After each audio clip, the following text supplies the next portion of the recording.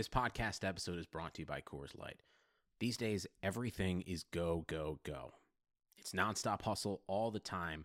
Work, friends, family expect you to be on 24/7. Well, sometimes you just need to reach for a Coors Light because it's made to chill. Coors Light is cold lagered, cold filtered, and cold packaged. It's as crisp and refreshing as the Colorado Rockies. It is literally made to chill. Coors Light is the one I choose when I need to unwind. So when you want to hit reset, reach for the beer that's made to chill. Get Coors Light in the new look delivered straight to your door with Drizzly or Instacart. Celebrate responsibly. Coors Brewing Company, Golden, Colorado. The iPhone XR is here at T-Mobile, and there's a whole lot to love, like those perfect portrait mode selfies you're going to share. Nice. And how Memojis now turn every FaceTime with the kids into fun time. In fact, the only thing you'll love more than your iPhone XR is getting it included in the price when you get an unlimited plan. That's right, get both unlimited and iPhone XR included for just $40 a month. Sure, you can get unlimited somewhere else. But for the same price at T-Mobile, you get unlimited and iPhone XR. Join today and get iPhone XR included with your unlimited plan for just $40 a line for 4 new lines. Call 1-800-T-Mobile or visit a store today. $30 for Essentials plus $10 for iPhone XR with autopay and qualifying trade-ins via 36 bill credits. Customers may notice lower speeds and further reduction if using more than 50 gigs per month. Video at 480p for well-qualified buyers plus taxes and fees. Contact us before canceling or remaining balances due. Qualifying service and finance agreements required. 0 down plus $20.84 per month for 36 months. Full price $749.99, 0% APR. And welcome to another episode of the Hardwood Knocks podcast. I'm Dan Favale coming back at you without Adam Frommel or Andy Bailey, who haven't been loving you guys as much as I have of late. But luckily, this time we are going to be joined by Justin Rowan from Fear the Sword, the Cleveland Cavaliers blog at SB Nation, Hoops Habit, and Press Basketball. He's going to be here to keep me company. I'm very excited. So first off, Justin, how are you doing? I'm doing good. Thanks for having me. I guess Andy and I, maybe we've had a falling out that I wasn't aware of on Twitter, and that's why he didn't show up. But next time I talk to him, I'm going to let him know that I'm a little bit hurt that he's not here. Yeah, I think our dozens of listeners want to know why he's been absent as well, and just the same with Adam. And you and Andy have had some, or maybe am I thinking of him and James Hollis, or all three of you? Have you and Andy had some pretty epic Twitter debates?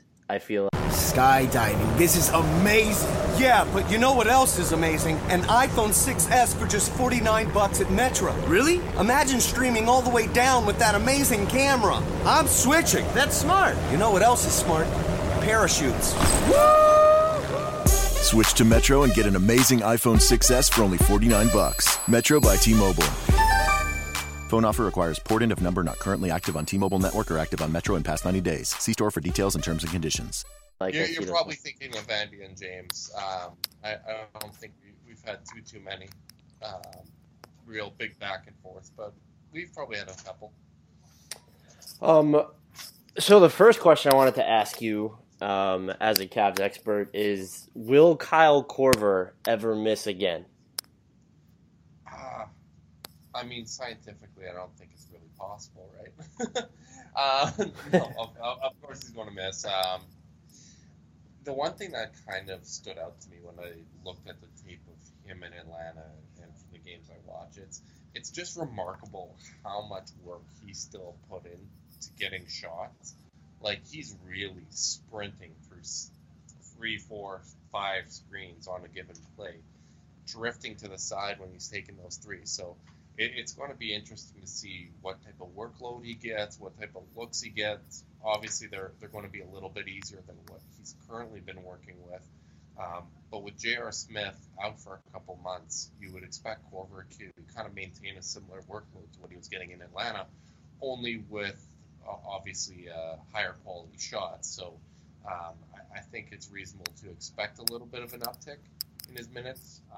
I had tweeted this out the other day. He's played about 4,000 career minutes fewer than Richard Jefferson. So it's reasonable. That's incredible. It's reasonable to think he still has a fair bit left in the tank. And he last time I checked, he was shooting almost 50% on wide open threes. And you have to expect that number is going to not even just the percentage, but just the number of wide open threes he'll get, per game or per 36 minutes, you have to think that's going to skyrocket now. Yeah, for sure. And I believe he was about 56% in corners as well. So, jeez. Or open corner shots, I should say. So he's going to enjoy playing with LeBron. I think that's pretty safe to say. And is this going to be one of those seamless transitions, kind of like we saw from Channing Frye last year, where he just, you plug and play and it just works? Yeah, I think JR's absence really does make it more of a seamless transition, just because he isn't going to have to adjust to a smaller role. He's going to come off the bench, at least initially, but what is going to happen is he's going to close quarters with Kevin Love, and then he's going to start second quarters with Kyrie and LeBron. That's what Lewis indicated to this point. So I still think, even though he's not starting, he's going to get about starters minutes, or at least minutes close to what he has in Atlanta. So it is going to be a more seamless transition for him.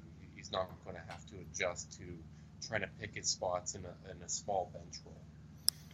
The one thing I kind of worry about, and you didn't worry about it with Channing Frye, and Korver, again, doesn't seem like the type of guy you would have to worry about it with, but once JR comes back, and maybe it won't even be a problem this season because perhaps JR comes back on a severe minutes limit, or maybe he's just not right this year and Korver's still getting close to the same amount of playing time he got in Atlanta. But you go from he wasn't really featured with the Hawks, but you go from playing these starter level minutes and preparing in that capacity, even when he was coming off the bench, as being maybe a more featured weapon, to sort of having to acquiesce to not even just LeBron, Kyrie, and Kevin Love, but you also have J.R. Smith when he comes back, or even Shumpert.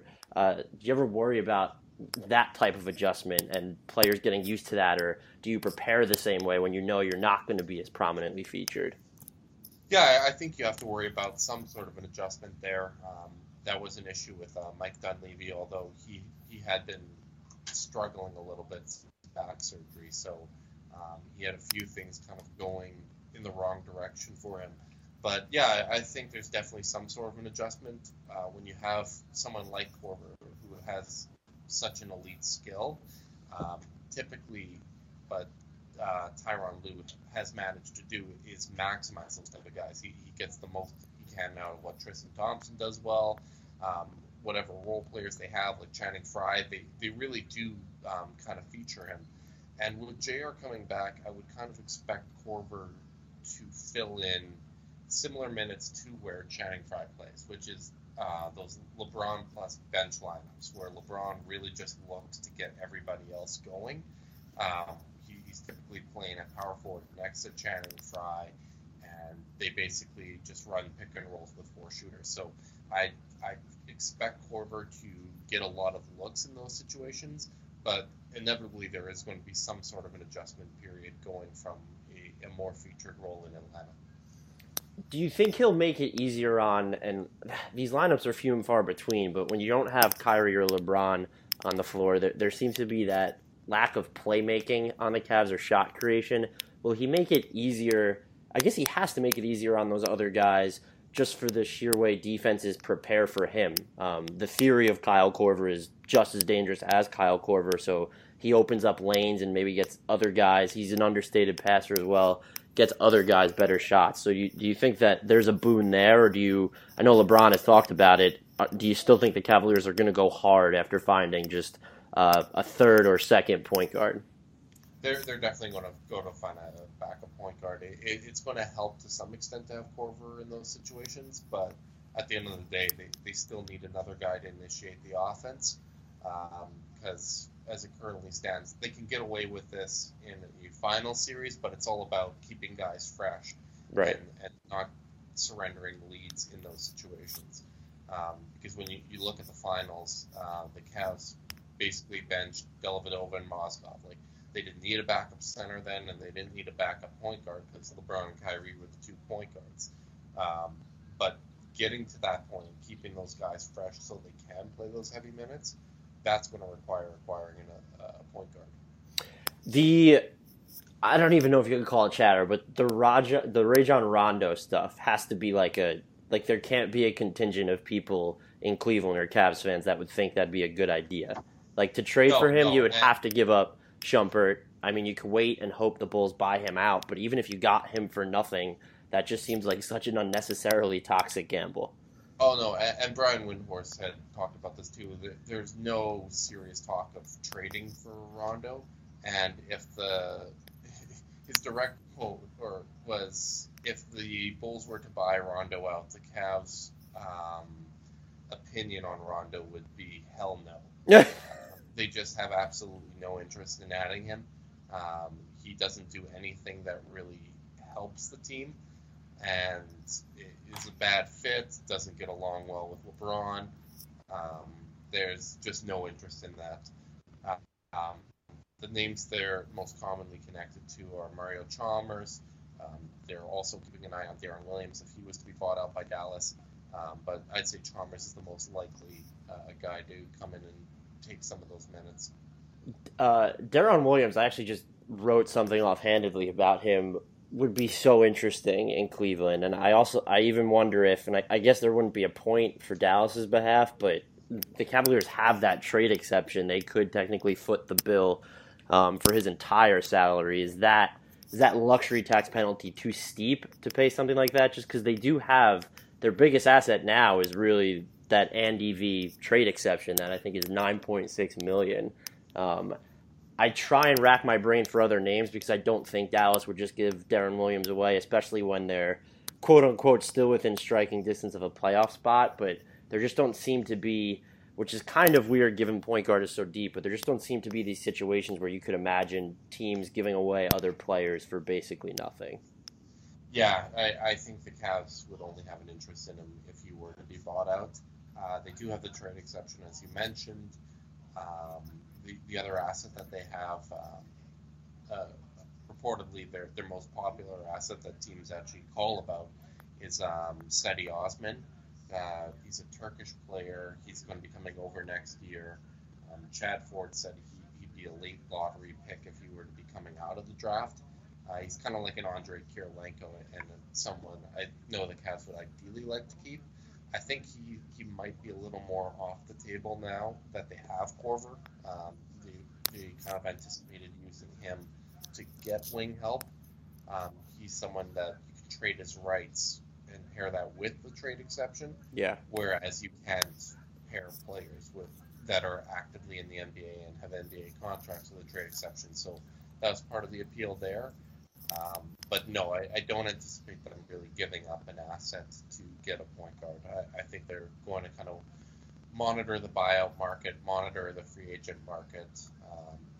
I guess Jared Jack's another name out there, but I think the fans are still scarred from the first time around with Jack in Cleveland. Yeah, I mean, it really wouldn't make sense to give up an asset because if you even just think about the possible players they'd be getting in return, there's no point guard in like that salary sweet spot range where it'd be worth giving up a pick or, you know, a poor man's Andrei Kirilenko type prospect for them. And even if there was, it's kind of like you said, once you get to the Eastern Conference Finals or the NBA Finals, you're not logging a minute of action without both Kyrie and LeBron on the floor, which completely negates any need you would have for that third playmaker. Yeah, exactly. Especially now that you have added another wing in Kyle Korver, too. You can have JR that kind of initiates some of the offense we've seen. Shumpert's been playing backup point guard and doing kind of a surprisingly good job of that this year. So, you're not giving up assets for a guy that isn't going to see meaningful minutes when it matters. Shumpert point guard, or at point guard, that's not something we've seen since he was under Mike D'Antoni. And it's been kind of interesting to watch because he hasn't been too bad. And again, I guess that helps, but I guess I still side with you. I can't envision them moving forward without picking up just some sort of another point guard. And Mario Chalmers seems to be the reflexive. That's the one they'll go after. He's played with LeBron before. He's been quality, even when he was in Memphis, when he was healthy. That would be interesting. Nate Robinson looks like he's planning on making a comeback, but he seems too Kay Felder, the older version of Kay Felder, for that to really work. Yeah, exactly. Yeah, I think Chalmers would be the most likely candidate. He's going to be limited coming off that Achilles injury, but as long as he can pass the ball and shoot to some extent, he'll be able to at least eat some minutes. Because you don't exactly need a ton of help. They do stagger their big three pretty well. Yeah. And they try to, at least with Kevin Love, you have playmaking from the high post and stuff like that. So you really don't need a lot from a point guard. Matthew Dellavedova was always more of a combo guard than a real true point guard. So I think that's kind of what they are looking for. Yeah, I guess I actually haven't looked at it, but if we were really to break down the numbers, I would imagine even now in the regular season, it's probably like 7 minutes or less per game that they're spending without either Kyrie or LeBron on the floor, maybe even 5 or less. Yeah, it would, and most of that would be garbage time.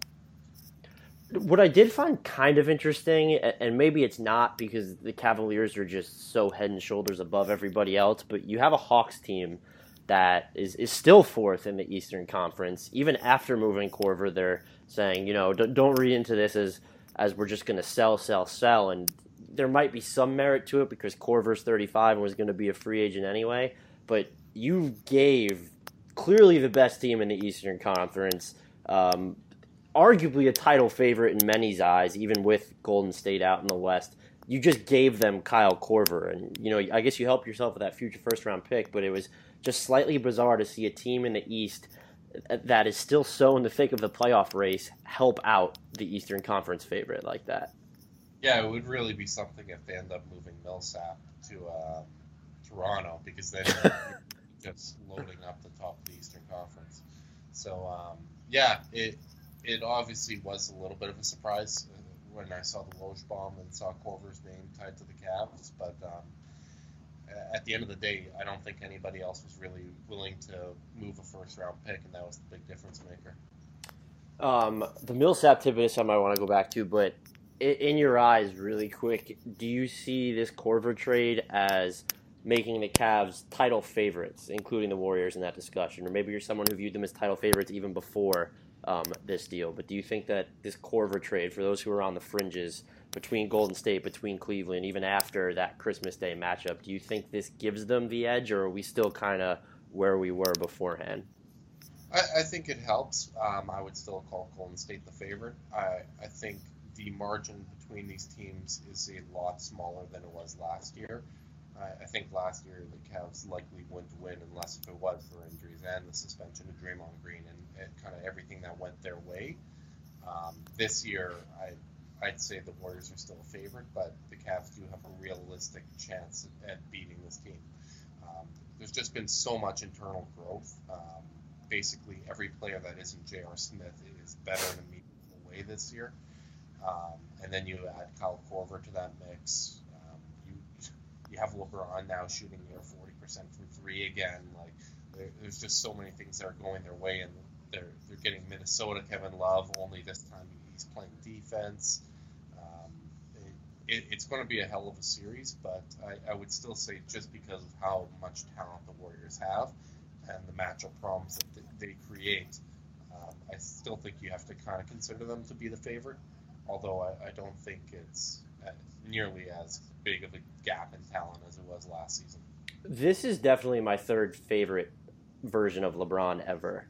Just when LeBron shoots threes highly efficiently, and if I had to rank his favorite seasons of mine, probably 2012, 2013, 2014, and then this one. Just when he's a three-point threat, and I think he even kind of saw it in the Christmas Day game at the very end when Kyrie had the ball and was in one-on-one. The lane is just so much more open because you all of a sudden have to respect LeBron as this catch-and-shoot threat when he's camped out in the corner. Mm-hmm. Yeah, absolutely, and he's talked about it before, but he said that this team is the one he's always wanted to play with, where he can just kind of play in that facilitating role. He can just pick his spots. There's so many options, and kind of his unselfish nature is a big reason why I think Korver is going to be a fairly seamless fit. It's just ridiculous what he can do when he does have that three-point shot and his jump shot in general back. He came into the season saying he worked all summer on it, and obviously it's paying off for him.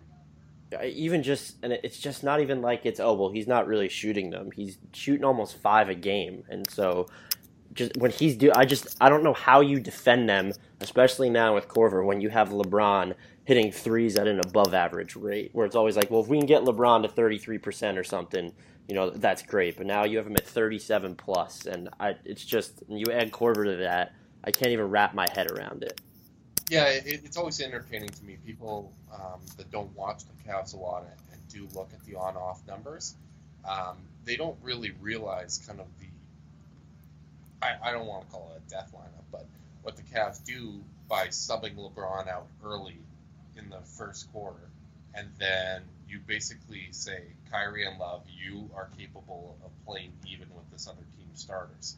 And then when the starters go out for the other team, you have LeBron going in there, typically with Channing Frye, J.R. Smith. Now you're going to put Kyle Korver in there. Bench units can't handle LeBron plus all of that shooting. Like, they just will blitz. It's like the Kyle Lowry and bench lineup from Toronto, but on a bunch of steroids. Exactly. I don't necessarily know how you're going to go about defending that. I assume they'll probably put Richard Jefferson in there as well, who can shoot, makes the right play. So basically, as long as Kyrie and Love can play even against the other team starters without LeBron, it's going to keep that lineup pulled. Do you, I guess on that front, have you noticed any, progression there? Because the on-off numbers aren't nice to just Kevin Love and Kyrie Irving-led lineups. And I think I've watched some games where it looks like the Cavaliers are surviving in those situations. But you even see the nights where LeBron takes a game off or where they're resting him. And then just certain stretches when he's not on the floor, it's like a double-edged sword because you all of a sudden realize, wow, LeBron is still this great that he's so important to the Cavs. But do you think at this point Kyrie and Kevin Love should have progressed on their own a little bit more? Is that just an irrelevant point? I don't necessarily think that's the case. Often those nights where LeBron does rest, it's on the second night of a back-to-back. The other thing you got to factor in is really just what a heavy load the Cavs do carry, or at least the big three carries, because they really have only had about 7 or 8 playable players. And when you take LeBron out of that and you take JR out of that, you lose 2 starters and you maybe have 6 or 7 guys that are capable of playing. And Tyronn Lue in those games has gone heavy with Jordan McRae, Kate Felder, a bunch of guys that typically don't see minutes. And he'll limit Kyrie and Love's minutes in those games as well. I forget who had wrote about this the other day, but Kyrie's assist numbers when LeBron is off the floor basically are top 10 for point guards in the league. Like his assist ratio and stuff like that, he is moving the ball better. We've seen a growth, but this is a flawed team, and really the play of the big three has kind of hidden how shallow and flawed it is. So the other thing to kind of factor in is LeBron is responsible for so much of the playmaking. All the sets they run, everything are kind of designed around LeBron. So you don't necessarily come up with a new game plan with a couple hours notice when they decide to rest him on the second night of a back-to-back. So you got a team that basically has to improvise a lot, and I think that's why you see a lot of the offensive drop-off in those games. It's kind of similar to what happens when Draymond Green sits for the Warriors. Whenever he does miss time, you see their offense fall apart. Whenever you lose that kind of main initiator of the offense, there's going to be a hiccup.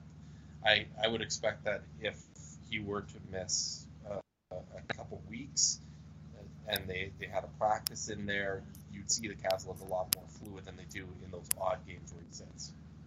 It eventually becomes important, though, right, for them to look more fluid in his absence, because when you're looking at, we have to assume at this point he'll be in Cleveland forever. When you're getting toward, when he's 35, 36, 37, you're not going to want him to average. I think he's over 37 minutes a game this year, right? So it becomes more important for that. I know it's like you said, like the lack of preparation, and these are such anomalies that he's not on the floor, and he is so important that they design all these things around him. But I guess eventually you have to get to the point where you want to see Kyrie and Kevin Love be able to carry the Cavaliers, I guess, for longer on their own as LeBron gets older. Oh, definitely. I think that's part of the game plan too. They had said before the season that they wanted LeBron to play heavy minutes through November and December, and then they were going to kind of cut its minutes back for about 2 months and then start to gear him up for the playoffs. Like, that was their plan. That's what his trainers had recommended. So I think we saw in December the Cavs were starting to go away from the LeBron initiating everything offense and starting to design more plays with Kyrie. Kyrie, I believe, averaged about 7.5 assists a game for December, which is obviously a lot more than you typically see from him playing off ball, and was really initiating a lot of the offense. So I think that was in part preparation for that time when LeBron stops playing as many minutes as he does. I know I think we've had a discussion in the past once where you're not always, I don't want to say you're not always pro Irving, but you're pretty fairly objective when it comes to Kyrie Irving at points. And I get a kick out of how people still judge him relative to all these other point guards when he's playing off LeBron. And even the fact that he's playing off LeBron, some people use it as a way to sort of disparage him. But his skill set, while I don't necessarily think it jibes with what everyone expects from a floor general, he's so easy to fit alongside other ball dominators like LeBron because of what he's able to do as a shooter and just off-ball scorer in general. So I know he's a player that has his flaws, but when we're talking about his progression or other things, we can't really compare him to these other point guards because, one, he's never really been that, but two, he's most definitely not that now because the Cavaliers don't need him to be, and they don't really want him to be so long as you have LeBron as your end-all focal point. Right. I mean, you could have John Wall, someone who's used to initiating the offense all the time, come into Cleveland instead of Irving, and the expectation would still be that LeBron's initiating the offense because you want the ball in the best player's hand. That's where LeBron's at his best. His vision at his height is nearly unprecedented. He creates for everybody. That's what he does. He forces the defense to collapse. So you really want someone to play off ball. And outside of Steph Curry, there might not be a better fit right. as a point guard than Kyrie in terms of skill sets.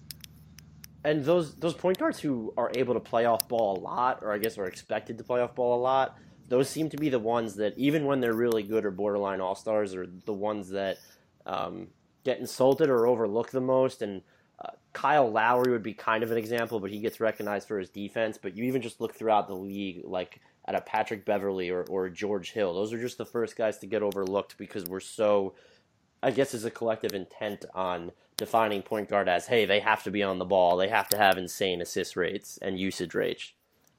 Right, and I remember I tweeted this out a while ago, but basically since Isaiah Thomas and the Pistons won the championship, only once has a team with a guy averaging over 8 assists per game won a championship, and that was Dallas with Jason Kidd. And those assist numbers dropped off in the playoffs because they were playing a more balanced approach. I think the individual assists has become one of the more overrated stats in the NBA. Absolutely. Team assists are very important, but I think you're seeing with all these great offenses, the one kind of signature trait has been that they have multiple guys initiating the offense. With Golden State, you have Steph Curry, Kevin Durant, Draymond Green. They can all initiate offense and be offensive hubs and help get whoever the hot hand is, get them the ball. So I think it's a little overstated to say, okay, because this guy is the shortest guy on the court, he has to get 10 assists per game. Otherwise, he's not making people better. There's more than one way to make people better. I agree with all that, by the way. The last Cavs-related question I have is what is behind, I don't want to call this a Kevin Love revival or resurgence, but is there anything specific behind Kevin Love's success this year other than he's just more comfortable? Because when you look at some of his numbers, like even his touches at the elbows or in the post, they're not insanely high or even higher than they were last year, and that he's just been flat out amazing and looks so comfortable in his own skin. Yeah, confidence is a big part of it. Something people forget is coming into last season, he was coming off shoulder surgery. So even up until training camp, he wasn't allowed to do any upper body weights. He wasn't allowed to do training. He was very physically limited. So coming into camp this year, he bulked up again. He added some strength. He's playing more confidently, and they're really emphasizing getting him the ball. Like, even if it's not coming in necessarily different spots, he knows he's going to get his touches. They aren't running as much offense for J.R. Smith and stuff like that, well, at least when J.R. was in the lineup, because Love is now getting them those looks, and they're showing that, hey, if you're aggressive and you're getting to your spots, you're going to get rewarded with the ball. And while the offensive kind of progression of Love and seeing him put up per 100 possession numbers similar to what he did in Minnesota, that's impressive. I didn't necessarily think it would be possible for them to do that with Kyrie having a career year, with LeBron still putting up a line like he does. But the most impressive thing is just how well he's playing defensively. In addition to adding weight, what he worked on all summer was working on his mobility so that he could play defense at a higher level and kind of work on some of his physical limitations. And the dividends it's paying off right now are really, really exceeding what I expected this season. I think you can even look at that Warriors game on Christmas where he played almost 32 minutes, and it just didn't look like the Cavaliers were ever at this huge disadvantage with him in the game. And if you get to a point looking ahead to the NBA Finals where the Warriors aren't able to pull him off the floor, that's a big deal for Cleveland. That's a really big deal. It makes a huge difference. I mean, they closed the Christmas Day game with Kevin Love guarding Draymond Green. Like, I don't think you're going to consistently do that. I think in the finals you'll probably have LeBron on him. But the fact that he can do that and the offense the Warriors are running aren't really exploiting the limitations that he does have. Because I'm not going to act like he's the second coming of Dikembe Mutombo. He's never going to be a great defender. But there's things that he does well. He has active hands. He's moving his feet quicker. And if you can't really take him off the floor, that really does kind of change how a series would look. Do you think it's reached the point where, and again, he was, like you said, on Draymond Green in that game, but do you think it's reached the point where you can probably get away with him at center more in such a series when the Warriors are going to go small, and that might see him be switched on to Kevin Love more or Draymond Green more, or is if the Warriors really throw out the lineups of depth, is that going to be where he's just at his biggest disadvantage? I don't think he's necessarily going to play center in those lineups. I think they might still go with their starting lineup, just because Tristan Thompson does add so much defensively, and he has the mobility to switch on the wings. We saw Tristan switch on to Kevin Durant in Christmas Day. We've seen him play well on Draymond. But if Kevin Love has mobility and he's not really getting exploited, you can at least put him on Andre Iguodala, who isn't shooting well from three this season and really looks kind of like a shell of himself, of the player he used to be. So you can almost put him on him the same way that they used to put him on Harrison Barnes. And I think you can get away with that because as much as the death lineup does create matchup issues, if you're still out rebounding them and you're maintaining that size advantage and you're getting those extra possessions, if you can kind of play that lineup even and they don't have an advantage there, that really makes a big difference. And their new and improved death lineup is not playing well in the fourth quarter so far. So that takes chemistry and continuity, something that they had in the past and don't have now. So I don't know necessarily if they're going to be able to exploit the Cavs starting lineup with that small ball lineup. This will actually be my last Cavs thing because you pointed out Tristan Thompson. One of the biggest victories of this LeBron era in Cleveland seems to be the Cavs getting this 20-something guy who never really projected as this high-usage offensive player, but probably could be elsewhere or on a different version of this team, might have gotten more touches and had a bigger role on the offensive end. They've gotten him to buy into this role, and they had the whole contract snafu, but that's really whatever when you think about it. But you have someone like him in his prime. He's 25, and he's going in his third season with LeBron, where you don't want to use the word marginalized on offense because he sets great screens and he dives to the basket really well, but some guys in his position, especially with his draft day status, wouldn't want to be in that role. And the fact that he's bought in, even with LeBron there, I know people give LeBron a lot of credit, but the fact that he's bought in regardless of the circumstances, that's also huge for this team. Yeah, it probably helps that they were, LeBron and Tristan were close, basically going back to when Tristan was in high school. But yeah, his demeanor is basically what separates a championship level role player from guys that just don't fit in. He doesn't want or expect more. He understands exactly what his role is, and he's improving in the areas where they needed him to improve. He's dramatically improved his rim protection this year. He continues to grow defensively. While he has more offensive capabilities than he shows, he knows that that's not necessarily his place. The biggest offensive addition that he's made to his game this year, and it's something that doesn't necessarily show up, but he's improved his passing on those short pick and rolls. He's getting the ball and he's kicking it out, and he's finding the open man, which gets swung a couple times until one of the Cavs' good shooters is wide open.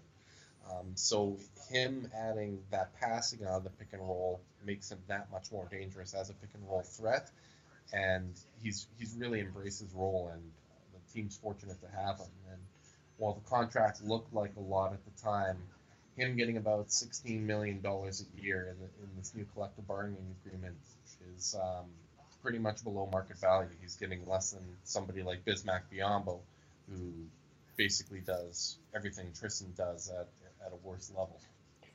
I think the thing even then that would have been easy to justify if you would have even given him that deal scaled to today's market is you were kind of also paying him, as we were just talking about, to make that sacrifice in the current role that he's in. Almost like he could be a bigger piece somewhere else, and you need to pay this guy in his early 20s to make the necessary sacrifice that you need him to make. Mm-hmm.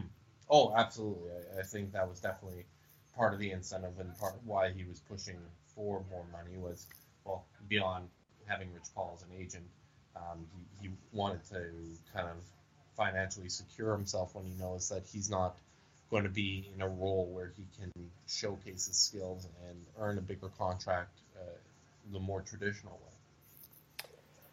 So, with the Cavs in the rear view, you're in Canada. Paul Millsap has been linked to the Raptors along with 5 or 6 other teams aside from the Raptors. If you're Masai Ujiri, are you giving up a real package to get Paul Millsap, assuming the Hawks aren't going to sell ridiculously low and want, your first round pick and that Clippers first round pick is just the primary bait and then filler? Because even when you look at any potential cap direct that Toronto would give up, these guys are valuable to them. You look at Terrence Ross, or you look at Patrick Patterson, the only real cap direct they have right now would be Jared Sullinger, and that's just because he is yet to play for them. Yeah, exactly. I think you'd still be willing to move some guys. I would package Patrick Patterson in a deal for Millsap because, Patterson and Millsap are funny because they're similar players. Patterson does everything well, and Millsap does everything very, very well. I think that would be a seamless fit replacing him. Beyond Patterson and Ross and maybe picks for Sweetener, I wouldn't really go a whole lot more than that, just because while it makes you a much better team, I don't think it necessarily gets you over the hump. We talked about Thompson before. I don't have the numbers on me right now, but over the last couple of years with Thompson on the floor, Millsap basically shoots 30% worse. Oh yeah, I saw you tweeted that like a week ago or something. Yeah, I think one year he shot like 27%, 134. For a playoff series, it was like 35.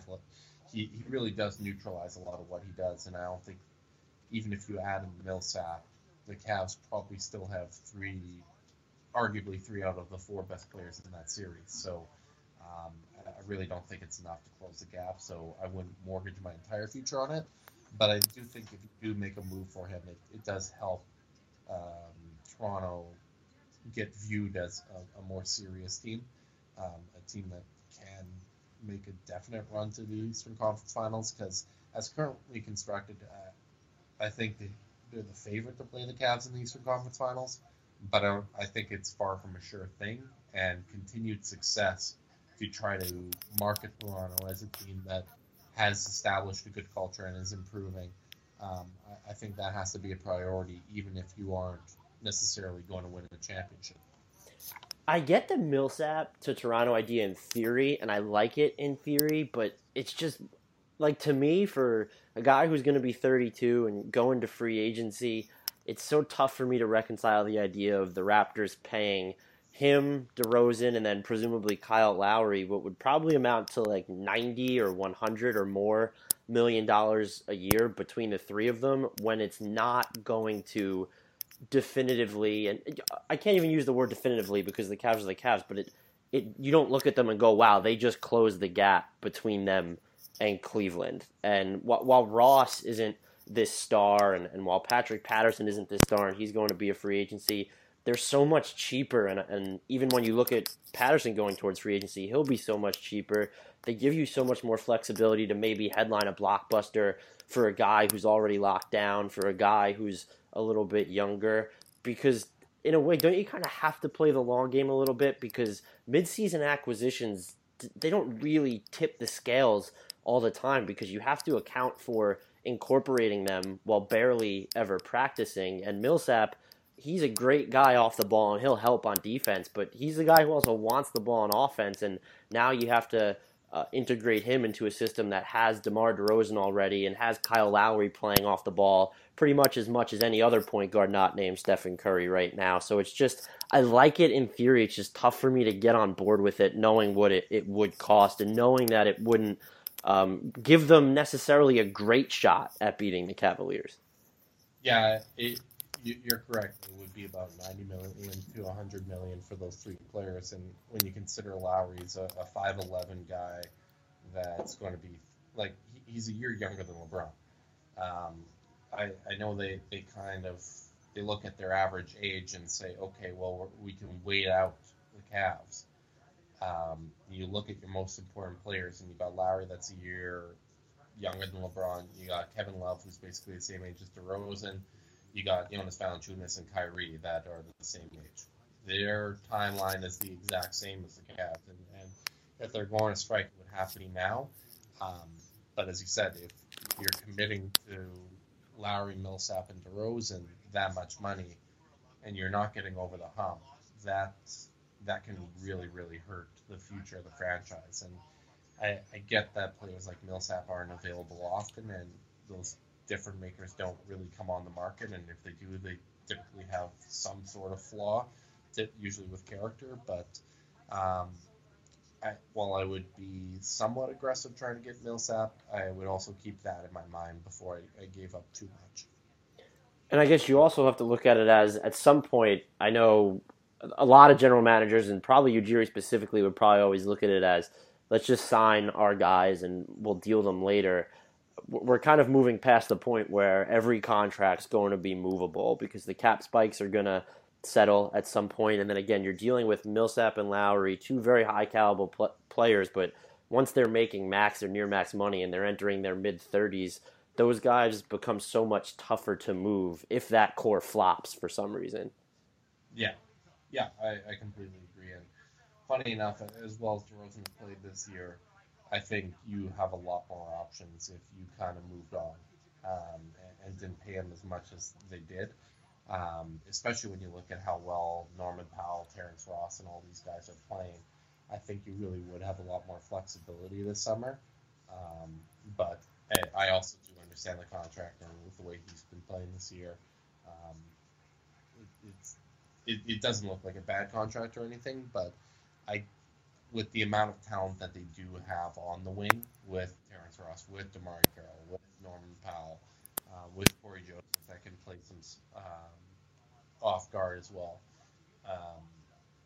It really seems like they need to redistribute the talent that they do have. And I guess that would be, Norman Powell might be the guy that makes paying a pretty premium for Millsap via trade at least okay, because if you lose Terrence Ross, you can completely and already envision Powell just sliding in and taking over those minutes, and you're not going to experience any statistical dip. No, not at all. And Norman Powell is a much stronger defender as well, which is one of the areas where Toronto really needs to improve. The thing I kind of want to close on is you had written an article a little while back, actually very recently, I correct myself, about why you think the Blazers should trade Damian Lillard. What is the crux of that argument for you? I know you were telling me before we started that you don't believe necessarily that he makes the Blazers worse, but you see the appeal of moving him. And I clarified earlier in my article that I'm actually a Damian Lillard fan, and by no stretch of the imagination am I blaming him for their slow start. What the Blazers have, similar to Toronto, is talent that isn't evenly distributed throughout the roster. They have too many guards and wings, and really, I think either Lillard or McCollum, both of them would be maximized if they were playing as a point guard without a high usage guard next to them. I think it really gets tough to play two undersized guards that aren't strong defensively together meaningful minutes. And basically, I was making a case for why I would trade Lillard over McCollum, although I did clarify at the end that if you could get a similar offer for McCollum, I would be all over that. But the incentive for trading Lillard over McCollum is you stick with a guy that's younger in McCollum. He's a little bit cheaper.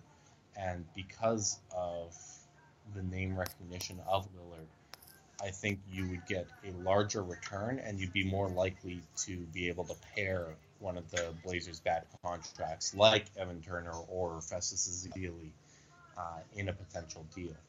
I wouldn't trade Lillard unless you got kind of a cornerstone piece back. Like I'd look for a guy like a DeMarcus Cousins, somebody of that ilk that would make a difference in their front court and kind of make them a more balanced attack. But really, the issues that they have come down to the roster, and it's trying to move one of the redundant talents, which I find McCollum and Lillard together to be a little bit redundant, but moving them to have a more complete roster. And I think Zach Lowe has touched upon it a bunch at ESPN.com, where he's talked about the Blazers may reach a point where they need to choose between Lillard and McCollum. And I think when you're looking at this season, Lillard's, it's like you said, he has the name recognition, so he's probably going to command a bigger return. But McCollum's contract extension hasn't kicked in yet, so he's in that weird spot where his outgoing value, it just dwarfs his incoming value for the Blazers, so it's hard to get a potential offer for him. But I wonder if, assuming the Blazers continue down this path without turning around, and their defense has been so bad, I can't imagine that it will. I still feel like the Blazers would trade McCollum before they would Lillard, just because of how we've seen the reports where everyone just respects his voice in the locker room so much. And I do think that McCollum, especially after the season he's having now, is reaching a point where if the Kings and the Cousins were beyond repair and Cousins rejects their extension or makes it clear he doesn't want to be there, I think McCollum would probably be an actual starting point, not even necessarily for Cousins, but for a deal like that, just because he'll all of a sudden have the salary that allows you to match the incoming salary of higher profile guys. Yeah, absolutely. And I mean, it's a good problem to have for the Blazers. They have two tremendously talented guards, and really, it's a testament to how good McCollum is that I really don't know how much of a drop-off there would be going from Lillard to McCollum at the point guard position. He really did step up in that time that Lillard missed, and he's really one hell of a player. So it's they're in a good position there, that's for sure. Do you think they'll end up moving one of them within, let's say, the next 18 months? We'll say before the 2018 trade deadline next February. I would say so. That's interesting. It'll definitely be something to monitor. Well, Justin, I appreciate you coming on. It was a lot of fun. If you guys would like to talk to Justin on Twitter and get at him about his Cavs takes and Damian Lillard takes, you can find him at Cavs Anada. That's CAVSANADA. You can find me on Twitter at Dan Favale, FAVALE. You can get at Andy on Twitter at Andrew D. Bailey. Adam is also on Twitter. He is at Fromal09. That's FROMAL09. And you can get all of us at the at Hardwood Knocks Twitter account, which has been dormant, and we'll try and make sure it doesn't stay that way. But until next time, everyone, there will be no shout out for Beno Udrih until Adam and Andy come back. The iPhone XR is here at T-Mobile, and there's a whole lot to love, like those perfect portrait mode selfies you're going to share. Nice. And how Memojis now turn every FaceTime with the kids into fun time. In fact, the only thing you'll love more than your iPhone XR is getting it included in the price when you get an unlimited plan. That's right, get both unlimited and iPhone XR included for just $40 a month. Sure, you can get unlimited somewhere else, but for the same price at T-Mobile, you get unlimited and iPhone XR. Join today and get iPhone XR included with your unlimited plan for just $40 a line for 4 new lines. Call 1-800-T-Mobile or visit a store today.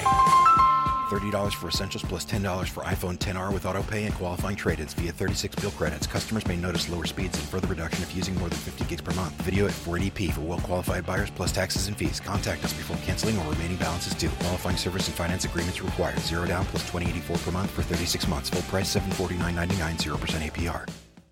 The iPhone XR is here at T-Mobile, and there's a whole lot to love, like those perfect portrait mode selfies you're going to share.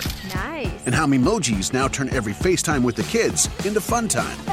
In fact, the only thing you'll love more than your iPhone XR is getting it included in the price when you get an unlimited plan. That's right, get both unlimited and iPhone XR included for just $40 a month. Sure, you can get unlimited somewhere else, but for the same price at T-Mobile, you get unlimited and iPhone XR. Join today and get iPhone XR included with your unlimited plan for just $40 a line for 4 new lines.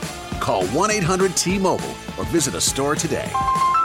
$30 for Essentials plus $10 for iPhone XR with autopay and qualifying trade-ins via 36 bill credits. Customers may notice lower speeds and further reduction if using more than 50 gigs per month. Video at 480p for well-qualified buyers plus taxes and fees. Contact us before canceling or remaining balance is due. Qualifying service and finance agreements required. 0 down plus $20.84 per month for 36 months. Full price $749.99, 0% APR. Sugar Ray Leonard, Roberto Duran, Marvelous Marvin Hagler, and Thomas Hearns. Legends, whose four-way rivalry defined one of the greatest eras in boxing history. Relive their decade of dominance in the new Showtime sports documentary, The Kings, a 4-part series premiering Sunday, June 6th, only on Showtime.